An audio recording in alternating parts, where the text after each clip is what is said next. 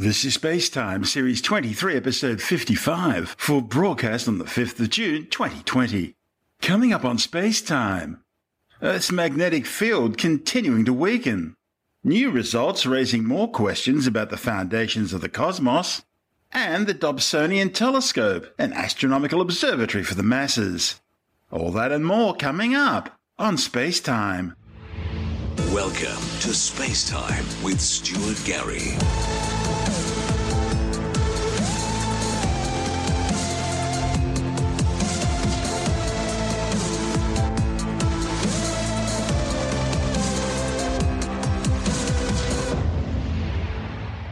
A new study shows Earth's magnetic field is continuing to weaken around the South Atlantic anomaly, an area stretching from Africa to South America, which some scientists have speculated could signify the start of a flip in Earth's magnetic polarity.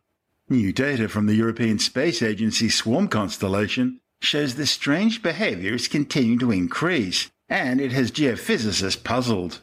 The South Atlantic anomaly has been a problem for satellites for decades. Spacecraft flying through this area are more likely to experience technical malfunctions, as the shield provided by Earth's magnetic field is weaker in this region, allowing charged particles from the Van Allen radiation belts, as well as the sun and cosmic rays, to penetrate deeper down into the atmosphere. In fact, NASA is forced to shut down operations with the Hubble Space Telescope when it orbits through this area. Satellites have been known to go haywire, and even laptops used by astronauts aboard the International Space Station have been known to suddenly crash above the anomaly. But the implications are far more global. Earth's magnetic field is vital for life on our planet. It's a complex and dynamic force that protects life from cosmic radiation and charged particles from the sun. The magnetic field is largely generated by an ocean of superheated swirling liquid iron that makes up the Earth's outer core, some 3,000 kilometers beneath the planet's surface. Acting as a spinning conductor in a dynamo, it generates electrical currents, which in turn generate a continuously changing electromagnetic field. And this field is far from static, varying in both strength and direction. For example, as we reported last month, recent studies have shown the position of the North Magnetic Pole is changing rapidly, moving from Arctic Canada towards Siberia at an ever-increasing rate. Scientists and navigators have been noticing this drift ever since magnetic north was first measured back in 1831. However, since the 1990s, what was a slow drift has been speeding up, going from an historic wandering of no more than around 15 kilometers per year up to its present-day speed of up to 60 kilometers a year. Over the last 200 years, Earth's magnetic field has lost around 9% of its strength on global average. And from 1970 till now, the minimum field strength of the South Atlantic anomaly has dropped from around 24,000 nanoteslas to just 22,000, while at the same time the area of the anomaly has grown, and it's been moving westwards at around 20 kilometers a year. Over the past 5 years, a second centre of minimum intensity has emerged just southwest of Africa, and that suggests that the South Atlantic anomaly could be splitting up into two separate cells. Earth's magnetic field is often visualised as a powerful dipolar bar magnet, the centre of the planet, tilted at around 11 degrees to the axis of rotation. However, the growth of the South Atlantic anomaly suggests that the processes involved in generating the field are far more complex than that. Simple dipolar models are unable to account for the recent development of the second minimum. Scientists are using data from the Swarm constellation to better understand this anomaly. The Swarm satellites are designed to identify and precisely measure the different magnetic signals that make up Earth's magnetic field. Jürgen Matzke from the German Research Center for Geosciences says the new eastern minimum for the South Atlantic anomaly has appeared over the past decade, and in recent years it's been developing vigorously. The challenge now is to understand the processes in Earth's core which are driving these changes. It's been speculated that the current weakening of the field could be a sign that Earth's heading for an imminent pole reversal, in which the North and South magnetic poles switch places.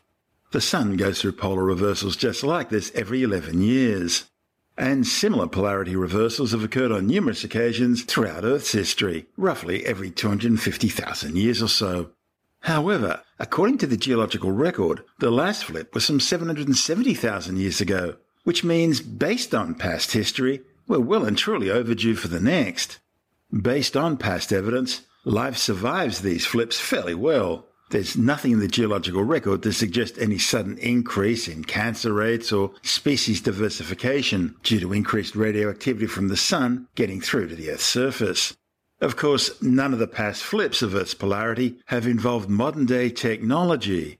Think about things like blown transformers and overloaded power lines. Sure, you can replace one or two transformers if they go off the grid, but what happens if globally thousands of transformers suddenly blow? The good news is that the intensity of the dip in the South Atlantic anomaly is still well within what's considered normal levels of fluctuation, at least for now.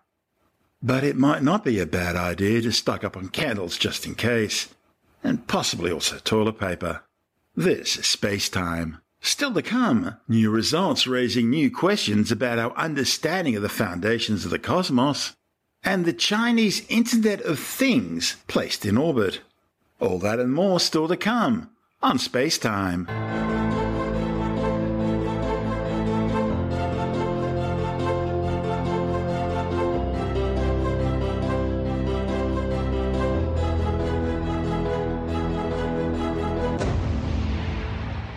Okay, let's take a break from our show for a word from our sponsor, ExpressVPN, rated #1 by TechRadar. You may be wondering why you need a virtual private network. Well, it's in the name. It's all about privacy. Do you really want big brother tech companies, hackers, governments, and who knows who else snooping in on your online activities? Now, you might not have anything to hide, but it's still really creepy, and it could be dangerous for you and those you care about. Also, how often do you run across a website and you want to get information from it, but you find out that they're geo-blocked? It's all very frustrating, and it's becoming an increasing problem. And that's where ExpressVPN can help you. ExpressVPN's a simple and efficient way to protect your online privacy. It's internet without borders from the world's leading VPN provider. So, protect your online privacy today and find out how you can get 3 months free at tryexpressvpn.com/space. That's tryexpressvpn.com/space for 3 months free with a 1-year package. Visit tryexpressvpn.com/space to learn more. And of course, you'll find the link details in the show notes and on our website. That's tryexpressvpn.com/space. And now, it's back to our show. You're listening to Space Time with Stuart Gary. Scientists analysing data from subatomic particle collisions have been getting some strange results which seem to be pointing towards some mysterious new physics. Physicists with the LHCb collaboration at CERN, the European Organisation for Nuclear Research, are trying to understand the new results, which are raising some serious questions about certain aspects of the Standard Model. The Standard Model is the foundation of science's understanding of the universe, and anything that deviates from it has the potential to open up new physics, which could explain things like dark matter and dark energy. The scientists have been analysing new data about the decay of a rare subatomic particle known as a B meson. The specific type of meson in question comprises a down quark and a bottom antiquark. Quarks are elemental subatomic particles and a fundamental constituent of matter. They combine to form composite particles known as hadrons, the most stable of which are baryons, such as protons and neutrons, which each have 3 quarks and often make up the nucleus of atoms. But quarks can also exist in pairs in less stable particles known as mesons. There are 6 known types of quarks, called flavors: up, down, top, bottom, sometimes called beauty, charm, and strange. Up and down quarks have the lowest masses, and they're the most stable.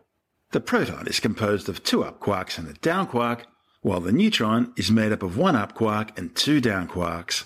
Heavier quarks rapidly change into up and down quarks through a process of particle decay, the transformation from a higher mass state down to a lower mass state.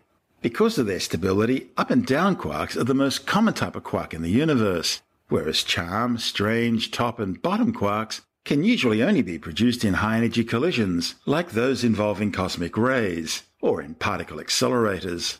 And for every quark flavor, there's a corresponding antimatter counterpart, or an antiquark, that differs only in that some of its properties have equal magnitude but opposite sign. The new CERN analysis, which is interesting scientists, is based on twice as many B downquark meson decays as previous L8CB analyses. See, scientists were looking for a rare event in which a B downquark meson decays into a kaon. That's another type of meson made up of a strange quark and a downquark and a pair of muons, which are unstable, heavier versions of electrons. The Standard Model predicts that this is a rare 1 in a million event. But it's worth looking for because some hypotheses suggest new unknown particles could be involved, contributing to the decay and causing a change in the rate at which the decay occurs. Furthermore, the distribution of the angles of the decay products from the original B downquark meson could also be affected by the presence of the new particles. In previous studies of this decay, the authors analysed data from the first run of the Large Hadron Collider, the world's largest atom smasher, and found a significant deviation from the Standard Model's predictions in the distribution of these angles. In the new study, the authors added data from the Large Hadron Collider's second run to their analysis, and found that not only was the deviation in the distribution angle still there, but now other strange issues are starting to show up as well. L8CB physics coordinator Matt Charles says it's a very exciting time to be doing what's known as flavor physics. He says the scientists are seeing moderate tensions in the Standard Model. They still don't know how this mystery will turn out. In fact, nothing has yet reached a level of solid proof. But you can be sure they're looking forward to the next round of results using the full L8CB dataset, which will roughly double the number of events for analysis. For now, scientists say it's still too early to tell if the deviation is just a statistical anomaly or if it's real, and if so, whether it's caused by some new as-yet unknown particle or mysterious force. But the thing is, it is unusual, and that makes it interesting. And who knows, it could eventually open a new window on the universe. This is Space Time. Still to come, China's Internet of Things satellite placed in orbit, and we look at the Dobsonian telescope, an astronomical observatory for the masses. All that and more still to come on Space Time.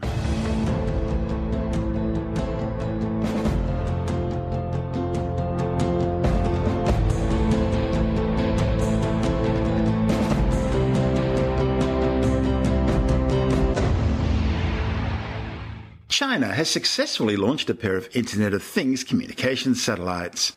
The Jinghuan 2, 01 and 02 spacecraft were launched aboard a Kaohsiung 1A solid-fueled rocket from the Jiaquang Satellite Launch Center in northwestern China's Gansu province.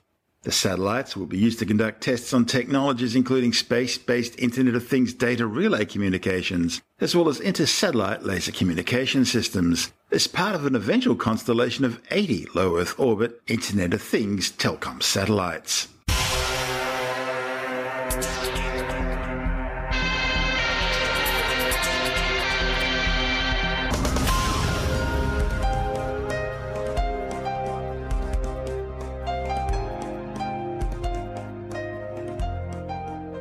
Okay, let's talk telescopes. And one of the most popular types of telescopes around right now is a type of reflector known as a Dobsonian. They're popular because they're really easy to make, and they're just about the biggest light buckets you can get for any given price. And as Jonathan Nally, the editor of Australian Sky and Telescope magazine, explains, you can pretty well make them out of almost anything you've got lying around the garage. Doesn't matter what your hobby is or what your interest is, everyone has a project that gets half done and then gets shoved away in a cupboard somewhere and just forgotten for years and years and years. You've seen my model train set, have you? I know all about your model train set. Yeah, we take a look at a homemade telescope that was started in the 1970s but has only just been finished, wow, if you can believe it. Yeah. It's a style of telescope called a Dobsonian, which is a very famous style of telescope now, but back in the 1970s it was a brand new thing. It's named after an American astronomer, John Dobson, who was actually never really happy about having a telescope named after him, but, it stuck, and that was the end of it. And he came up with this idea, actually in the late 1960s, and it's as simple as you can get. You just get a cheap tube for the telescope. You fit a box around the tube, and you put a couple of axles on the side of that box, and you rest that inside of another box that can take the axles. And so your telescope tube inside its box can tilt up and down, resting inside this second box. And the second box, you put a swivel thing on the bottom of it, so you can swivel from left to right. Dead easy. And Dobson's idea was to, as much as possible, just use scrap. Get some scrap wood, just find a tube, a cardboard tube, or any sort of tube you can get your hands on. Anything cheap and easy. and just build something, And what is it, 2 mirrors or a lens? Just a mirror, just a traditional reflecting telescope, a curved mirror down the far end, which makes the light come to a focus up towards the front of the tube, and then you just put a little flat mirror in the middle of the tube up the front, and that bounces the light out to the side, out through a hole in the side of the tube, and you look through that. So really cheap, simple, easy. 2 mirrors, that's it, second-hand parts. So our project, or our article, Australian Sky and Telescope, is this telescope that was begun in the 1970s, because John Dobson used to hold classes for people in America. He used to have neighbourhood workshops and show people how to build telescopes, and lots of people did build telescopes under his tutelage. This particular one was begun in one of those workshops, but didn't get finished, never got finished. So one of our authors managed to get his hands on this scope, this partially completed thing, and he's finished it off. And he's finished it off, I have to say, in true 1970s style. It's got flower power symbols and Carnaby Street colours all over it. It's someone obviously had too much time during their seclusion at home due to COVID-19. It looks so bad it looks good. It's real HR Puffin stuff type molten colours and things. It really is great. But it's exactly what it was meant to be: a cheap and easy to build telescope, and anyone can build one of these things. They're so easy, and you can just use cheap stuff to build them with and get yourself going. So watch reruns of the Partridge Family. Partridge Family, yep. That's Jonathan Nally, the editor of Australian Sky and Telescope magazine. And don't forget, if you're having trouble getting your copy of Australian Sky and Telescope magazine from your usual retailer because of the current lockdown and travel restrictions, you can always get a print or digital subscription and have the magazine delivered directly to your letterbox or inbox. Subscribing's easy. Just go to skyandtelescope.com.au. That's skyandtelescope.com.au, and you'll never be left in the dark again. This is Space Time. Still to come, the Science Report, where we'll look at growing fears that COVID-19 could be transmitted through the eyes, and new evidence showing that parts of the eastern highlands of Victoria are still growing. All that and much more still to come on Space Time.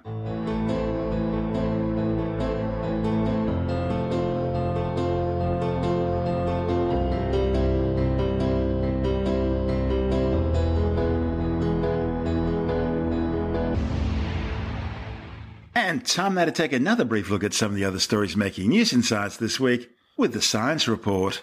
There are growing fears that COVID-19 could be transmitted through the eyes. A new study on the preprint server bioRxiv claims high concentrations of ACE2 receptors have been found in the eye. These molecules have already been identified as the entry points for the virus causing the COVID-19 pandemic. The receptors are also found in the nose, throat, lungs, heart, kidneys, and small intestines, all of which have proven to be prime targets for COVID-19 infections. Researchers led by the Johns Hopkins University School of Medicine found the eyes produce ACE2, making them a target for the virus. It means that if droplets from an infected person sneeze or cough or even speech were to land on the surface of your eye, the virus could begin to infect cells there. Scientists have found eye-expressed ACE2 in the conjunctiva tissue that lines the inside of the eyelids, the clear outer layer of the eye, called the cornea, and the border between the cornea and the white of the eye, called the imbus. In fact, scientists have previously reported the presence of the virus in ocular fluids, leading to conjunctive inflammation.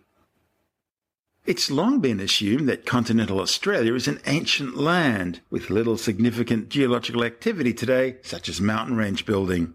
But a new study by the University of Melbourne has found that parts of the eastern highlands of Victoria are still growing. Researchers have discovered that ongoing uplifting of New Zealand's southern Alps is increasing stress and strain on the Australian tectonic plate, triggering earthquakes and lifting parts of Victoria which may be as young as 5 million years, rather than the 90 million years originally thought. Uranium-led dating of stalagmite, stalactite and flowstone samples collected from caves suggested the area's been steadily uplifting at a rate of around 76 metres every million years for at least the last 3.5 million years, and is continuing today. Russia's new Zircon hypersonic cruise missile is about to undertake its first underwater test launch. The flight will follow the current test series now being undertaken by the Russian frigate Admiral Gorshkov in the Barents Sea, which is home to Russia's Northern Fleet. The tests have now been successfully hitting their targets in the northern Urals. The new underwater test will be the first submarine launch for the 10-metre-long scramjet-powered cruise missile, which has been given the NATO codename SSN-33. Capable of carrying a 400-kilogram warhead at speeds of over 11,100 kilometres per hour, that's Mach 9 by the way, the Zircon is one of about half a dozen or so strategic weapons now being developed by Moscow to evade American missile defence systems. The Zircon is believed to be a highly manoeuvrable winged hypersonic cruise missile with a lift-generating centre body. It's launched using a solid rocket engine boost stage, which accelerates the Zircon to supersonic speeds, after which a liquid-fueled scramjet second stage takes over, accelerating it through to hypersonic speeds. Intelligence suggests it has an operational low-level range of over 500 kilometres and a high-level ballistic range of more than 1,000 kilometres. It'll initially be deployed aboard Kirov-class battle cruisers, as well as the new Husky-class fifth-generation nuclear submarines, which are now under development. A land-based version of the Zircon is also under development, and prototypes have also been test-launched from Tupolev Tu-22M backfire supersonic swing-wing bombers. Scientists have described a colourful new species of velvet gecko from the Northern Territory's Groote Eylandt. A report in the journal Zootaxia claims this new species is only found on the remote island in the Gulf of Carpentaria. The large colourful animal features white bands and yellow spots and lives in rock crevices. However, perhaps even more striking than the adults are the babies, which are black with bright white bands. Well, it seems when it comes to pseudoscientific trash, some people and organisations simply can't get enough ridicule for their lack of knowledge and proper research. Take the Australian Broadcasting Corporation, the ABC, for example. More than $1 billion of taxpayer money is thrown at the broadcaster every year.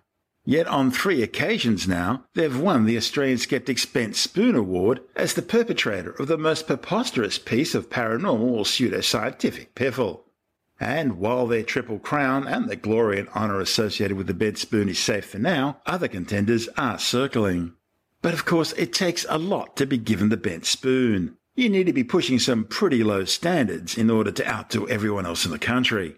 Yet, as Tim Mendham from Australian Skeptics points out, a number of past winners now appear to be top contenders for the glittering prize of the 2020 Bent Spoon. Australian Skeptics has been issuing its Bent Spoon Award for 38 years. We've been around for 40 years, so pretty early on in the piece we decided to give it an award named in honour of the infamous Uri Geller, the Bent Spoon Award to what is the deep breath perpetrator of the most preposterous piece of paranormal or pseudo-scientific piffle. So you guys say it that way deliberately to make it tough for announcers like me? Absolutely, yeah, of course so, yeah, because we are so alliterative that we do that. Well, basically, they allow us to say it rather than you guys say it. And it's basically to the most ridiculous, idiotic claim of the year. A lot of them have been in the paranormal area, you know, ghosts and psychics and but especially more recently, there's been a lot of medical and anti-science winners of it. So in 38 years, we've given it to 38 different people or groups or whatever. The ABC's won it a few times, by the way.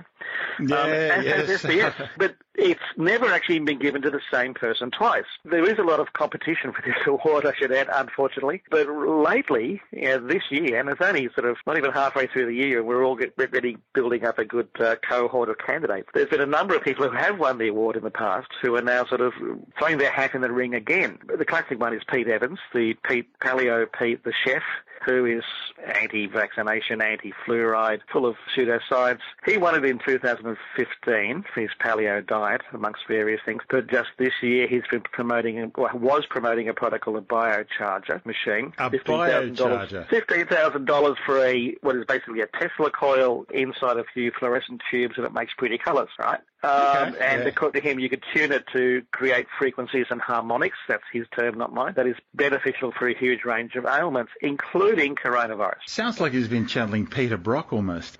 Well, Peter Brock won. He did. He did, yeah, way back when. Peter Brock's harmonizer.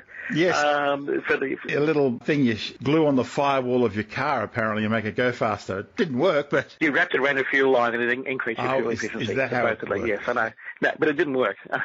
No one escapes the Skeptic Spence Spoon. So he was promoting this. He has taken it down off his website, but he has just been fined by the Therapeutic Goods Administration about $25,000 for promoting it, which is not a lot of money. It's basically two of the buyer charges, but he gets away with it because he's charming, got a big smile, and he's on TV. He's sort of the male version of Gwyneth Paltrow almost, isn't he? To a certain extent, but nowhere near as organised or as big business as Gwyneth is. Had Gwyneth been in Australia, she would be very much a good candidate for the Ben Spoon, but we only give it to people in Australia. We have enough of our own, thank you. Meryl Dorey, who used to be running, well, probably still does, run the Australian Vaccination Network, which is Anti-Vaccination Network and goes under various names, has been promoting conspiracy theories lately about the claims about the coronavirus. She's one of the people who regards it as a hoax, the pandemic as a hoax. Fran Sheffield from Homeopathy Plus, which is a promoter of homeopathy. Mr. Sheffield! Mr. Sheffield! She won in 2012 for promoting, I think at the time, homeopathy as a cure for Ebola and a range of other things as well. She's now suggesting the same thing, that homeopathy can cure COVID-19. And then, of course, there's Judy Weilerman, who won the Ben Spoon in 2016 for probably one of the worst PhD theses ever. Oh, this is the Wollongong University person. Wollongong University. They should have been ashamed of themselves. I'm sure they were, actually. They were embarrassed by it. The PhD about the vaccination industry and the involvement of governments and the World Health Organization and the United Nations and everybody else who's conspiring against you. She's back online saying that social distancing and the banning of gatherings are not necessary in this current outbreak. The interesting thing is whenever you confront these people, they tend to quickly take these things down and deny they ever said them. Fortunately, these days people can save videos and Facebook pages, whatever, and they can point them out saying, yes, you did say it, and this is what you said. So these people who have all won the Ben Spoon in the past, all in the last 10 years, are really going for it again. They'd really like to win again. That's Tim Mindham from Australian Skeptics. And that's the show for now.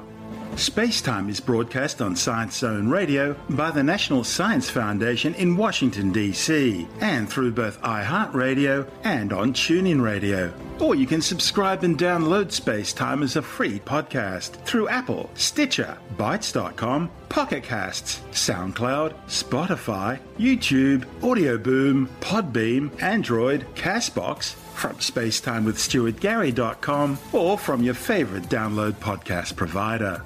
You can help support the show and the work we do by visiting the Spacetime online shop and grabbing yourself a few goodies, or by becoming a Spacetime patron, which gives you access to commercial-free double-episode versions of the show, as well as bonus audio content and other rewards. Just go to our Patreon page through spacetimewithstuartgary.com for all the details. If you want more space time, check out our blog, where you'll find all the stuff we couldn't fit in the show, as well as loads of images, news stories, videos, and things on the web I find interesting or amusing. Just go to spacetimewithstuartgary.tumblr.com. That's all one word and in lowercase, and that's Tumblr without the E. You can also follow us through @StuartGary on Twitter, at Spacetime with Stuart Gary on Instagram, through our Spacetime YouTube channel, and on Facebook, just go to www.facebook.com/Spacetime with Stuart Gary. Spacetime is brought to you in collaboration with Australian Sky and Telescope magazine, your window on the universe. You've been listening to Spacetime with Stuart Gary. This has been another quality podcast production from Bytes.com.